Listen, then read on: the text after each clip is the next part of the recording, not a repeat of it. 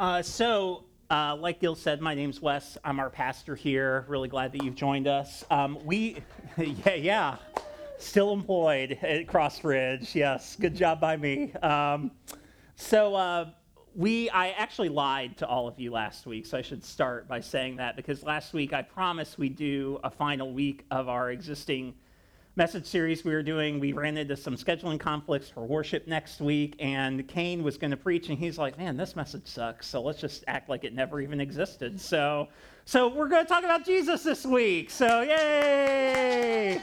So I know you're all like, man, I can't wait for this Who is Jesus? Can October 23rd be now? And your wish is my command. So here we are. So as you can see, Who is Jesus? That's an actual picture of him. We found it on Google, turns out. So anyway, so we're going to spend the next 6 or 7 weeks talking about who is Jesus, and talking about just probably the most important figure I think that ever lived.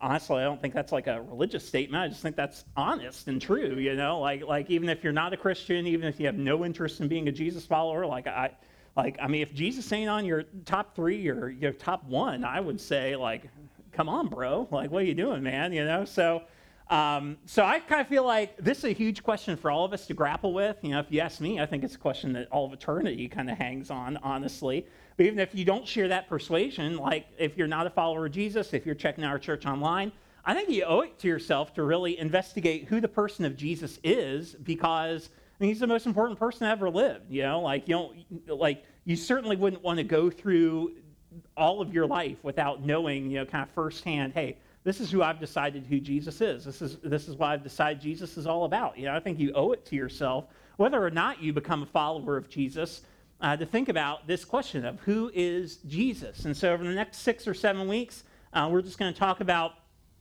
different ideas of things that Scripture reveals to us that Jesus is, that Jesus does, that Jesus came to establish, and hopefully end it with a chance for you to actually become his follower, if that's kind of your next step in this series. So today I want to talk about identity, and I want to center around this question of what is God like? Okay, what is God like? Now, I think all of us are asking this question to some degree or another. Whether or not we would say it, whether or not you even know this is a question you're asking, I think we're all asking this question of, what is God like? I think we've all had the experience sometime of, have you ever met someone and your first impression of them was like way off, and you later on, like, show of hands, anyone, Bueller? Okay, all of us have done that, right? And like sometimes it's way off, like you thought they were a real jerk, and then you're like, oh no, not a jerk actually. Or you're like, man, this is the greatest person ever. And you're like, wow, I wish I had never met you actually. Some of you are like, you described my last boyfriend, my last girlfriend. That was really great. Anyway, my ex-wife, you know, I don't know, whatever, right? You described them. I think all of us, right, that question of identity and of who are you and what are you about is really huge. And when we sometimes make misjudgments, and it kind of shapes the way we view or see another person. About a month ago, I started mentoring and tutoring kids at Oak Ridge Elementary School, where we used to meet. Greatest educational mind of our generation right here, in case you're wondering. And I'm not making this up. I didn't pay these kids or anything, okay? But I told them, okay, all of you, I want you to tell me something about yourselves. You know, tell me about your life and what's your favorite sports team and favorite color, favorite food, you know, whatever. And they all went through. And I said, okay, I'm going to tell you all that stuff about me. And at the end, I have 4 kids. I mentor 5 now, actually. I was like, okay, at the end, you guys each get 1 question to ask me, okay? And so I finished my little spiel, you know, I share all the stuff you'd probably expect for me to talk about, you know, and which basically just, I'm married to this woman. I just have to stare a picture of my wife for, you know, because they're like, wow, it's so beautiful. How'd you do that? So I'm like, I don't know, but it happened anyway. So anyway, I did my explanation, and hand to God, the first question the first kid asked was, did you ever play Division I football? I said, I know my athletic bod might, make a, clearly all-star quarterback or whatever. I don't know if everyone remembers, there's a guy named Jared Lorenzen who played at Kentucky. He was a quarterback. And they called him the hefty lefty because he was like a left-handed and he weighed like 300 pounds. And you see this guy, it looked so weird. That would be me on the football field. Anyway, I was like, no, kids, I didn't play Division I football or Division VIII football or however low you want to go. I didn't play it because I'm not, a football player. And so the next kid asked, did you ever play Division I basketball? I was like, well, I mean, I do have to beat down agents on the regular, trying to recruit me to go to Duke or, Kentucky or wherever. But no, I haven't done that.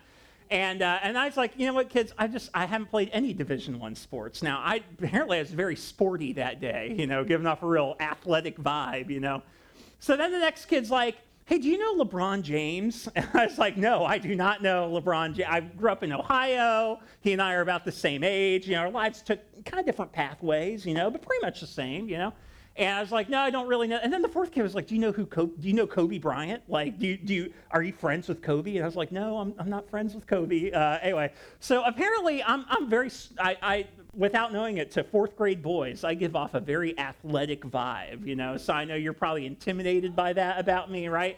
But it kind of shaped, I don't know what made them think that some all-star athlete was coming to be their, tutor this day, and not like, I pastor a church in Midtown Tallahassee, or whatever. But they had kind of after I burst their bubble and let them know, it's just a plain Jane, 34-year-old white guy, that's all I am, right? It kind of reset the relationship a little bit. They kind of started to act like, okay, this guy isn't a celebrity, he's not an agent, right? He's like a normal guy, and then they, start acting crazy or doing whatever. So you should pray for all 4 of these kids, 5 of these kids, because, I'm their tutor. So anyway, but that idea of mistaken identity, right, affects how they see me, affects how we see other people sometimes, right? It affects, I think, how we see Jesus. And getting back to that question we started with of what is God like, I think God kind of suffers from an identity problem in our culture. Because all of us kind of have a different viewpoint of what God is like. Some of us, when we think about God, you might think about him like the cosmic watchmaker, right? He set all this stuff in motion, he got it going, and he's just kind of standing far off and letting this thing run its course. And, at some point he should probably step in and we need a servicing appointment, and get some stuff ironed out, some kinks done. We're probably a little overdue for that. But, hey, he's just he made this stuff and now he kind of stepped away and he's just kind of doing his own thing. Others of us, we think about God and we think of him kind of like a kind grandfather. We think about him, he's like, oh man, I just want to see the kids having a good time, He's kind of lost a little on his fastball, but he's kind of good-natured and loving and, just kind of, have fun out there, kids, Some of us, when you think about God, you think about the exact opposite. You think about God as like the cosmic nun, and so God is always at attention, ruler ready, just to slap you across the knuckles, when you're acting out or doing whatever. Some of us take that step forward and you think God's just like the cosmic killjoy. God is like the constant Southern Baptist picnic. It's just like no fun, no car. It's like living in the town from Footloose, where it's like no fun ever, no dancing, no cards. We don't drink, we don't chew, we don't go with girls that do. That's God's. God's got that on a poster. That's like his Facebook status right now. It's has been that since eternity, basically, right? And that's how we see God. Some of us, when we think about God, and I think this is huge in our culture today, I think this is probably the number one thing, we think about God as cosmic Oprah, like God is just up in the sky, and he's just kind of hyping us up, and we like it because sometimes God gives us free stuff, like I can look under my seat, and there's keys to a new Tesla, or whatever it is, and I really like for God to do that, and God's just kind of here to be my eternal hype man and make me feel good, and kind of give me a little dose of encouragement and that kind of thing, and that's how we see God, right? And that's how we think about God, okay? What I want you to understand is whatever your view of God, or if you believe there is a God at all, right? Our idea of what God is like carries implications. It matters. It does certain things, okay? Number one, it shapes what my goal of life is, okay? That, hey, if God values this kind of thing, generally in my life, I also tend to value that kind of thing, right? That If God's goal of life is to bless me to the greatest extent, then my role is just to chase after every single blessing I possibly can. And who cares what happens to you? Because this life is about me, right? And that leads me to very kind of selfish behavior. If God's goal is to help me realize my greatest potential in this world, well, what that means is I'm going to chase after that. And I'm not going to be that shy about throwing off and casting aside anything or anyone that I don't feel like helps me reach my greatest potential in life, and I kind of shed that and just walk through that, right? If you kind of think that, hey, there is no God, and I don't think there's a God, right? Well, hey, that shapes how I chase after and what I chase after in my life, right? Because all of a sudden, it's kind of like, well, why do I care about morality? And maybe I have these notions of how to be a good person, but ultimately, at the end of the day, those are just kind of human conventions, right? And I kind of do what I want, decide how I want to live my life, and chase after whatever I define as kind of the end goal of life, Our idea of God carries implications, and also, kind of shapes not just what our goal of life is, but shapes what matters to us. It shapes our end destiny that we kind of see for ourselves. I want you to take a look at this picture. This is Jhené Aiko, okay? Jhené Aiko, she's like a real famous R&B singer. She's actually my birthday twin. We were born on the exact same day in 1988. Again, much like me and LeBron, slightly different career paths, okay? But that's okay? But Jhené Aiko is like an R&B icon. This is a picture of her singing. I think she sang like America the Beautiful or something at the Super Bowl last year because she's from LA and it was in LA, and so they did that. Jhené Aiko, like, if you follow her on Instagram or wherever, like, she's super huge into, like, signs of the zodiac and Eastern mysticism and, like, all this kind of stuff and like, very, like, love and peace and meditation and all that kind of stuff. She just started doing these things like these sound healing concerts or whatever. They're kind of interesting, and she's into that thing that maybe you've seen where, like, people have the big bowl and they take the stick and they rub it around, and that like makes my life better somehow, like she's all into that, and hey, cool, whatever. But what's also weird to me is, like, if you listen to any of her music, like, girl knows how to write a breakup song, and she has like a song called Triggered. And it's basically like, listen, I'm gonna mess you up. When I get mad, I get big mad. I'm gonna take a crowbar to the headlights of your Tesla. I'm gonna do. Well, it's kind of like, wow, how did this like little 80-pound Asian woman who's like all about peace and good vibes, like all of a sudden it's like, I'm gonna mess you up, and you're gonna rue the day you messed with me or whatever, right?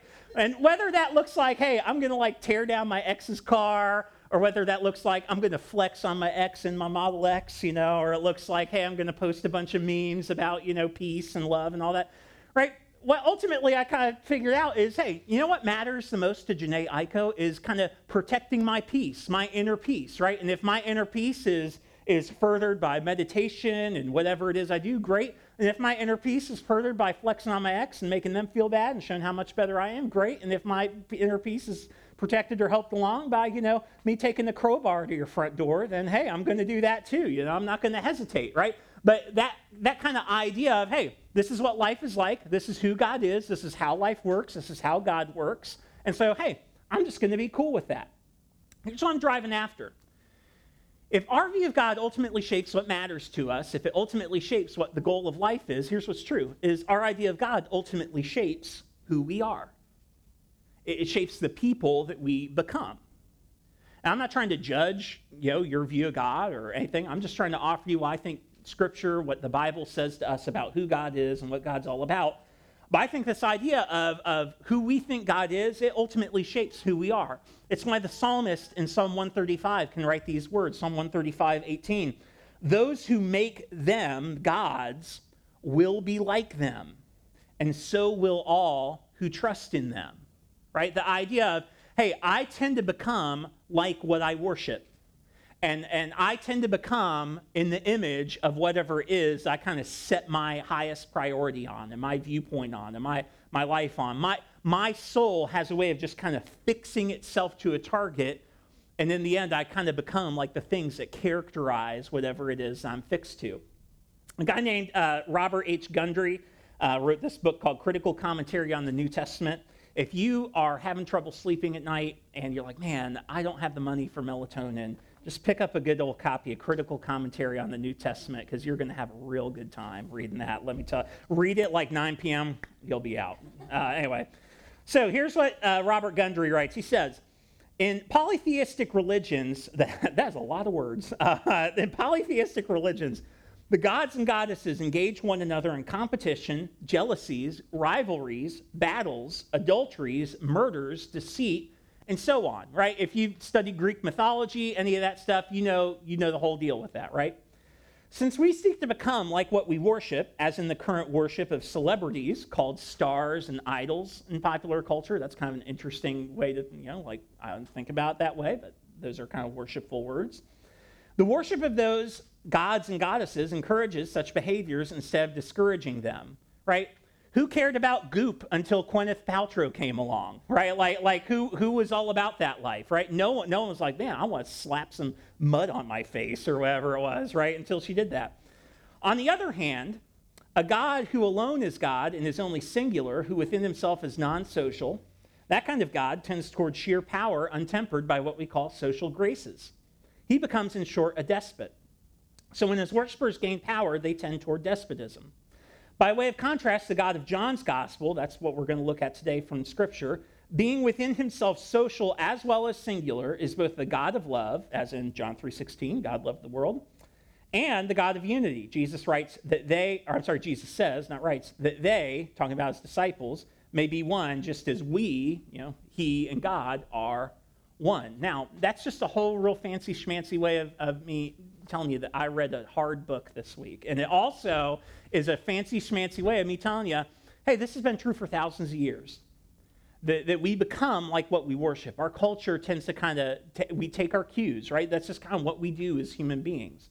A.W. Tozer, in his book, The Knowledge of the Holy, he sums it up this way. He says, what comes into our minds when we think about God is the most important thing about us. And the reason it's the most important thing about me and about you is because, again, it determines and it decides kind of ahead of time, what are the things I care about? What am I chasing after? What am I going after? What am I okay to do? And so today, I want to talk about Jesus, and specifically this claim that Jesus made.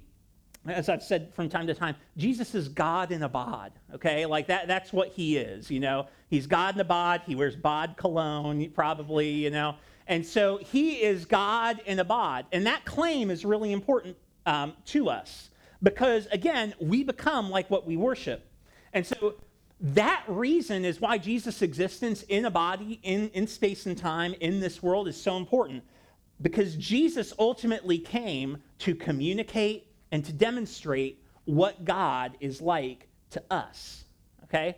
Jesus came to communicate and demonstrate what God is like to us. Jesus came to give us a picture of what God looks like so that when our lives are fixed upon God, right, we actually have a direction to move in, and a direction that works toward the good of the world and toward human flourishing, as opposed to any of the other objectives that we can chase after with any of the other gods that we end up worshiping. I'm going to read from John chapter 1 this morning. It's literally the first chapter of John, so if you want to follow along, you can do that. John writes what's called a gospel. And so a gospel just means good news. It's basically a biography of Jesus' life. John, we're pretty sure the first three gospels, Matthew, Mark, and Luke, were all written roughly around the same time. John's probably was written a couple decades later on. And I don't know if this is true or not, but I always kind of feel like, hey, John had read the other three, and he's like, hey, they got all the basics. They got all the stuff, okay? I'm going to give my own unique spin on Jesus and his life, which is why John covers a lot of material in his gospel that the other ones don't share, because I think he was kind of like, hey, I'm old, and if I die, all this information is dying with me, and so I just got to get it out there for public consumption so people know more about Jesus. And so John, he probably read, Luke, and he was like, oh yeah, I read that sweet little intro with like the shepherds and the wise men, and yeah, that'll be really good when like the Peanuts Christmas Carol thing happens. Like Linus can say that at the end, it'll be really touching, and they can do the thing with the tree, and it all gets better, right? That's really cute. That's really cool. I want to take a different tack. I want to make sure you understand from the very beginning that you understand who it is we're dealing with here. And so John writes these words. John chapter 1. He says, In the beginning was the Word, and the Word was with God, and the Word was God. He was with God in the beginning. So immediately we start by thinking, who in the heck is this Word guy? Okay. Take it from me, it's Jesus. You'll see why in a second. Just kind of, if you can float me, like 10 minutes of trust, okay? I promise I'll show you it here in a second. But in the beginning was the Word. That word is the Greek word logos, which is kind of a weird word because it had a lot of associations with it, okay? Jewish people saw the logos, referring to the Word of God, as this basically, it's the revelation of God. It's the working of God, right? And so the logos is kind of used to describe God either when God would speak and say something and reveal himself, or when God would like do something and he would act and kind of reveal something about himself as well through that process. The ancient Greeks had a bunch of definitions of logos, but basically they kind of understood the logos to be like the life force that kind of sustains the world. They kind of talked about the logos the same way that people in Star Wars talked about like the Force, it's kind of like that. That kind of idea was what they were going after with that. And so John is, I think, trying to play on both of those ideas and say, hey, I want to tell you about the real logos, okay? And this guy sustains the world and keeps the world going, and this guy is the exact and perfect revelation of God. He starts his gospel by saying, in the beginning, which takes us back to another in the beginning. Okay, if you're familiar with the Bible, you know the very first 3 words of the Bible are in the beginning, right? And basically it's the idea of before anything was, God was. He was there. He was doing his God thing, whatever that is. He was there in the beginning. And so from the immediate beginning, John wants us to understand, hey, we are dealing with someone who is cut from a different cloth than we are. Someone who is actually there in the beginning. He pre-existed the world, okay? He was, he was there before anything else was there. He shares intimacy with God, right? In John chapter 1, he says the Word was with God. With is way too weak of a word because that word with carries the idea like intimacy with it, right? The idea is like two people whose faces are turned toward one another. Okay, it's the idea of people in close, intimate relationship. He is God, okay? John is laying out for us kind of one of the first kind of pieces of the Trinity, okay? And because I like to commit, like to make my job harder, I'm going to try to explain the Trinity to you in like 30 seconds. That's going to be a really great idea. So if you're theology police, if you're online, don't email me, okay? Because your explanation isn't going to be any better.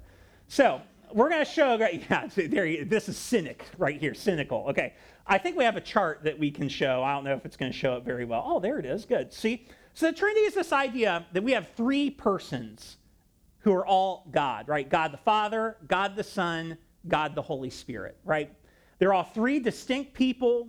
They have 3 distinct responsibilities or roles or however you want to think about that.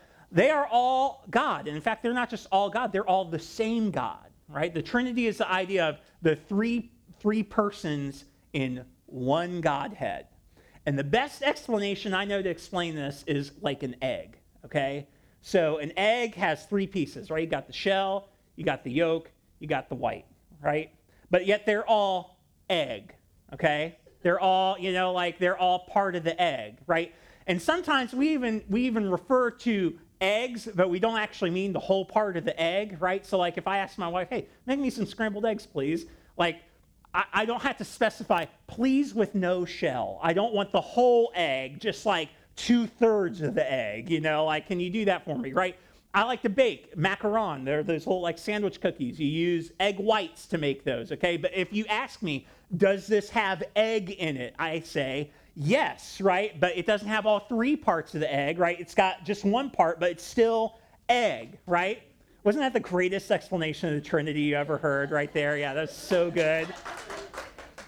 Just letting you know, seminaries, I'm open for a PhD. If you just want to give me because I don't want to work for it, just give me an honorary one and I'll teach a class or whatever. Anyway, so that'd be the whole class too. It'd be 30 seconds. Students would love it.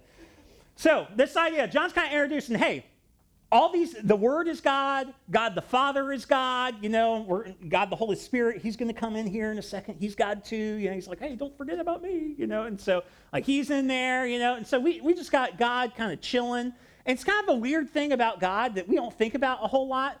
But like when we think about God pre-existing the world, which I know you probably do every Tuesday, you schedule in like 15 minutes just to think about that, like We think about it's like just God, right? But it's actually not just God. It's God the Father, God the Son, and God the Holy Spirit. And so like they're all kind of hanging out, chilling, doing, chatting about whatever they do. I don't really know, right? But it's like the idea, I think what they do is they just hype each other up. Like, man, isn't the Father so awesome? Oh, Holy Spirit's like, but Jesus, you're pretty awesome too, man. Like, I think you're pretty sweet. And Jesus like, well, I think you're pretty cool, Holy Spirit, like what? And they're just kind of all hanging out in relationship with each other, which is really cool because it makes the Christian God unique in that God is not just like one entity. God is also like social. God is personal within himself, which I think when we're told in the Bible we're made in the image of God, part of what that means is we're social, we're personal, we care about others because God has kind of that social dynamic built into himself, okay? I'm getting a little above my pay grade right now, so we're going to go back to the Bible.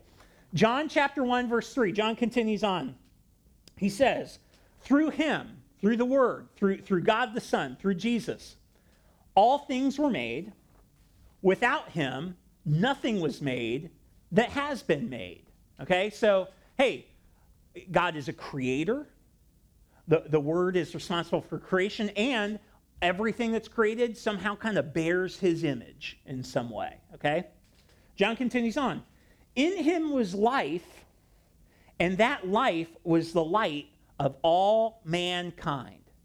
The light shines in the darkness, and the darkness has not overcome it. Okay, now, I want to focus on this because we miss this. This is plain in front of our face.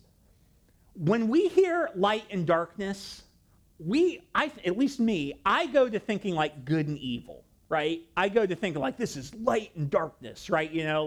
Like if you ever watched a movie and the good guys were wearing all black and the bad guys were wearing all white, I'd be like, I don't know who to root for now. Like what am I supposed to do? All my tropes about fiction are messed up now. Whatever it is, right? But we have this kind of like associated like that we make, right? And maybe there's some truth in that, and maybe John's pointing us to some of that.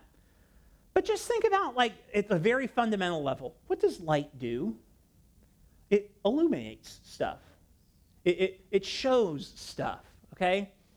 My wife and I had COVID a few weeks ago, and my wife, her sleep schedule hasn't quite returned yet, and so it's like 8:40, and she's like, man, I'm wiped out, all this knitting has just got me, it's got me done, and so she'll go to bed at 8:40 or whatever, and so I'm like, okay, well, I got like 2 hours left, so, YouTube it is, or out there, whatever, right?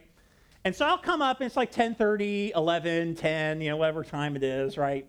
And I'm walking in, and because I'm a good husband, right? I'm not like, well, I'm going to turn the light on, like that wouldn't go well for my marriage, right? So I do what any smart husband does. I walk around in the darkness and make a lot of noise that wakes up my wife, right? Because I'm walking around and I'm trying to I'm groping around, like trying to find the bathroom door. And I swear, our closet door is not full width for a closet, and I am a full width individual. And so, I find where the closet is. I'm trying to take my shirt off, all this kind of stuff. And I just can't do it, And inevitably, I just find myself wishing, man, if there was just the tiniest little sliver of light, right, I could see what I'm doing here. Okay, don't miss this. John says Jesus is the light. He illuminates. He shows us what's really there. He shows us what God is really like. He shows us what our world is really like. Because he is the light. And when light comes, I can't help but see what's there. And that was actually like a theme of Jesus' ministry, right? Jesus would come, he would kind of expose something, and people would be like, well, Jesus, I don't appreciate you saying these truthful facts about stuff. I hate you, right? And Jesus would be like, well, maybe instead of being mad at me, you should change. No, that sounds way too hard, right? None of us have ever done that with God before, right? None of us have ever been like, no, the problem is you, God, not me, come on, let's turn that down a click, Light illuminates. And Jesus illuminates, which can be extraordinarily helpful. It can also be extraordinarily painful, right? But John says, make no mistake, part of the identity of who is Jesus is he came to illuminate some stuff. Now, John then goes off and he talks a little bit about this guy named John the Baptist, which makes it really confusing because John the Evangelist writes this gospel. John the Baptist is another John who's also Jesus' cousin, but basically says, hey, John came along and John was like, John the Baptist was a hype man for Jesus. He's like, hey, you should follow this guy, you know? And then he gets back to Jesus and he says this, I'm so thankful for Liz's communion thoughts earlier because she saved me about 5 minutes out of my sermon. She said this because John said this. The Word became flesh and made his dwelling among us. Like Liz said, that word is literally, he tabernacled among us. We'll come back to that in a second. We've seen his glory, the glory of the one and only Son who came from the Father, full of grace and truth. Okay? This is how we know the word to which John is referring to is Jesus. Because he talks about God coming down and putting flesh and skin and bone on, right? He says he tabernacled with people. Now, if you're a Jewish person, that means something to you. Because the tabernacle, when Israel was taken out of Egypt, right, when they were saved from being slaves, and Moses was leading them out of Egypt, and they're in the desert, and they're wandering around, and even for the first, several years of their existence in the Promised Land, the place you would go to worship God was called the tabernacle. A tabernacle is basically just a big tent that they set up, and it was basically like a temple on the go. It was temple in a box. They kind of just set it up. They go wherever, they do whatever. But it was the place you would go to meet God. Jewish people saw the tabernacle as the place where heaven and earth actually touched one another. Like if you were to walk into the temple, you were walking into the sphere of heaven, okay? Sometimes we're told that when Moses would go in and meet with God in the tabernacle, it would be like covered with this cloud, right? And it was it was like this sacred, holy thing. Like if you saw a cloud around the tabernacle, you stayed far away because you didn't want to get crispy crittered, or whatever was going to happen to you, okay? This is the place where God meets humanity, okay? And what John says is the Word is the place where God tabernacled, okay? Like you thought the tabernacle was cool. Wait till you see Tabernacle 2.0, a.k.a. the Word, okay? Because this is where heaven and earth meet. This is where humanity and divinity find the fullness of expression in the Word, in the person of Jesus. This is another allusion to saying, hey, Jesus is God, right? John wants to leave nothing open for debate. He keeps going, and he says this is radically offensive. He says, out of his, meaning Jesus' fullness, we have all received grace in place of grace already given. For the law was given through Moses, grace and truth came through Jesus Christ. Okay, hey, you thought the law was good.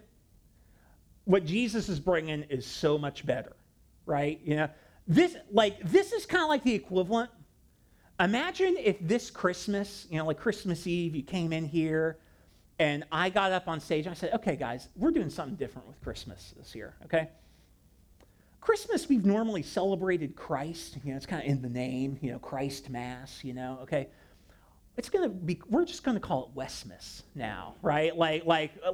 Because, Jesus was good, but I'm so much better, And so we're going to do that, and you're going to set up a tree, and we're going to sing, we're going to sing like, instead of Little Town of Bethlehem, it'll be Little Town of Bexley, because that's where I grew up, and so we're going to change all the words, and we're going to do that, And we're because, hey, the better thing is here, that's kind of my thought, right? That's how an early Jewish person would be like. Moses is a guy you don't throw shade at if you're a Jewish person, okay? That's not something you would just be like, hey, Moses gave us the law. That was good.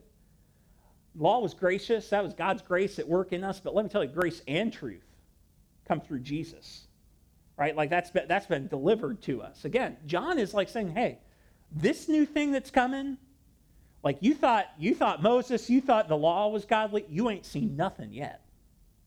Because something new and something big is here, right? This is kind of like, I'm not trying to make a political statement here, but it's like a few years ago when Donald Trump was president and he would compare his poll numbers to Abe Lincoln's poll numbers, and he would be like, I'm the greatest, I'm even better than Lincoln, Now, I'm not trying to be offensive to Donald Trump, but I feel like I would probably rate Abe Lincoln a little bit higher on the like, I don't think that's too controversial a statement, right? Like, that's kind of what's happening here, right? Like John is laying out, like, no, this thing is like way better, like this is way like there was not even a comprehension for what John was doing, because he's just saying, hey, something better's here.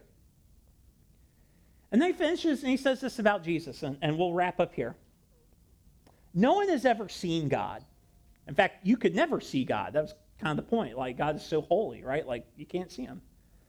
Except for the one and only Son, who is himself God and is in closest relationship with the Father, who has made him known. Now, that bolded phrase right there, it's literally in the bosom of the Father.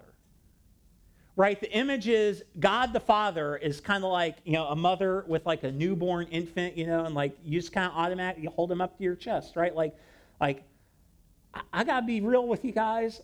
There's maybe one person I would assume that position with, and I would feel really awkward about that. And the person is Alex Bayo in the back, just in case you're wondering. No. But like that's pretty intimate. And John says, if you want to know how well the Word, if you want to know how close God's Son is with God, let me tell you, it's right here. He is in the closest, most intimate relationship possible with the Father, which is exactly why he is the most able to show us and demonstrate to us exactly what God is like. This was brand new. Jesus recruited, you probably know, 12 disciples. Later on in the Gospel of John, they have one final dinner together. And Jesus starts basically like he is just throwing the kitchen sink at them because he's going to be crucified soon. And he's kind of like, okay, guys, we got a full lesson plan today, okay? We need to dive in. And he starts talking, and from about word number 7, the disciples are like, what is happening here? And Jesus is talking, he's talking about how he's going to go to the Father, and he's going to prepare a place for them, he's going to do all this stuff, and don't worry, you guys know the way to where I'm going. And it sounds like, we do not know the way to where you are going, Jesus. You're going to have to help us out, okay? And eventually, I imagine just out of exasperation, one of Jesus' disciples, a guy named Philip, says this, Lord, Jesus, just show us the Father, and that'll be enough for us. And Jesus responds, I imagine almost teary-eyed, don't you know me, Philip? Even after I have been among you such a long time? Anyone who has seen me has seen the Father. How can you say, show us the Father? Normal people don't say stuff like this. Normal people don't go, hey, you want to know what God is like? Looking at him. But Jesus is trying to say, if you want to know everything God is like, just look at me. I got you. I can help a brother out. Who is Jesus? Well, Jesus is God Nabad, who communicates and demonstrates exactly what God is like. He is God Nabad. The Gospels leave no room for us to waver on that. Who communicates and demonstrates exactly what God is like to us. Now, here's what this means. When I look at Jesus, I am looking at the Father. And likewise, when I'm looking at the Father, I am also looking at Jesus. If you ever wonder how God is going to respond to a situation in your life in general, in the world, just look at what Jesus did in a similar situation, and you know now exactly what God would do. And vice versa, when I look at God revealed in Scriptures, God the Father, right? Anything God does, Jesus would do the exact same thing. Now, this creates a conflict for us because I've been doing this for 12 or 13 years now. And what I've noticed is when I talk to people about God, we have really happy little viewpoint of Jesus, and we're real scared of God. Right? Jesus is like the cool brother, But God the Father is like hey, he loves us, but he doesn't really like us, is kind of how we see God a lot of the times, which I think actually does a disservice to them both. Because what's kind of interesting is, we skate over a lot of the Old Testament, but just think about this. Think about the character of a God who, from the outset of his people existing as a nation, he was like, hey, I just want you to serve and love and honor me. And so Israel was like, hold my beer, I'm going to kind of do my own thing, right? And God wasn't asking a whole lot. He was just like, hey, could you just only worship me? Hey, could you just not marry multiple spouses? Hey, could you not be the prehistoric version of Visa and MasterCard, when you charge people loan? Hey, could you be kind to each other or whatever? And Israel's like, nah, not interested, right? And so God goes on for 300 years, just prophet after prophet after prophet, being like, hey, God wants you to change, God wants you to change, God wants you to change, God wants you to change. And Israel's like, nope, nope, nope, nope, nope, nope, nope. Nobody, nope, nope, nope, nope, nope. Oh, it stops to say, nope, not doing that, right? And for 300, if you're in the southern kingdom of Judah, 450 so years, God just keeps going through this pattern. Now, don't answer out loud, because I'll know if you're lying. But I've watched parents in our church deal with their children, and please hear, I love you to death, and I don't have any children, so it's easy for me to parent your kid or whatever. But I've seen us move from 0 to 60 on our kids a lot faster than God did, right? For a lot lesser stuff. What do we learn about the character of a God who would be patient in terms of half a millennia with his kids? That sounds like pretty patient and compassionate and kind and loving God in a lot of ways. And likewise, we soften Jesus a lot because all of us like to get Jesus on our team in America. But I remember a few years ago when I worked at a church in Chicago, I decided our small group was going to study the book of John. I thought oh yeah, this will be a great way to get to know Jesus, or whatever. And I would open up, and every week, the next passage we study, Jesus is popping off on a new group of people, and he's I'm like, oh Jesus, that felt kind of insensitive. Oh, that kind of felt really angry. Oh, Jesus is a lot tougher than I give him credit for. And what I think is interesting is when we look at Jesus, here's what we discover. My view of both the Father and the Son is very off. But one of the most valuable questions we can take to Scripture is simply, what do I learn about the Father from the Son? And just thinking quickly over the life of Jesus, what do we learn about the Father from the Son? Well, we learn that accessibility matters to God.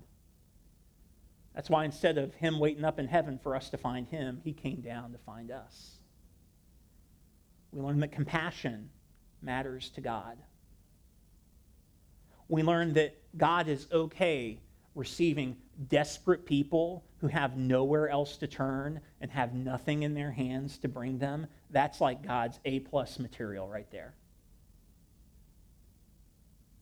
We learn that God's definition of success looks different than our definitions of success.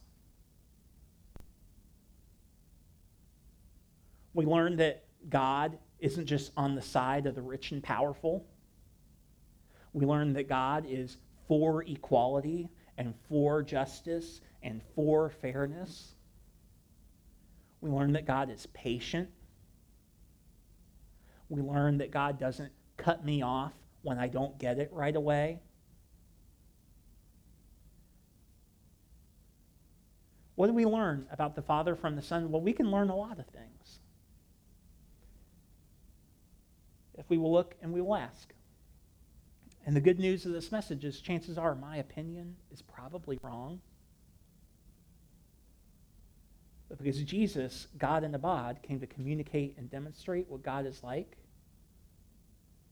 I can get out of touch with the fake God that I create and find the real one who's way better than I imagined. Lord Jesus, help us get in touch with the real God, not the version of you or the form of you that we construct or we create, but Lord, the real you who is full of grace, full of truth, the one who illuminates the dark spaces of this world and of our lives. Holy Spirit, I pray you would do that for us right now. And I ask this in the name of Jesus. Amen. We have discussion questions, and so if you want to think about these during the week, if you want to use them in a small group or chat about them with your roommates, whatever you want to do. But question number one is simply, what do you think of when you think of God? What does that bring to mind for you? Question two is, do you think that our view of God influences how we live our lives? We talked about that at the beginning. Why or why not? And if you do think it influences how we live our lives, how does it do so? And then question number three, what part of God do you think Jesus might be trying to personally communicate and demonstrate to you? We'll have these questions online with our message and all that stuff after service. You can check that out, crossbridgechristian.com/messages, or on our social media stuff. We hope those are helpful to you this week. Let's go ahead and stand. Johnny's going to lead us in one last song, and then we'll hop out of here this morning.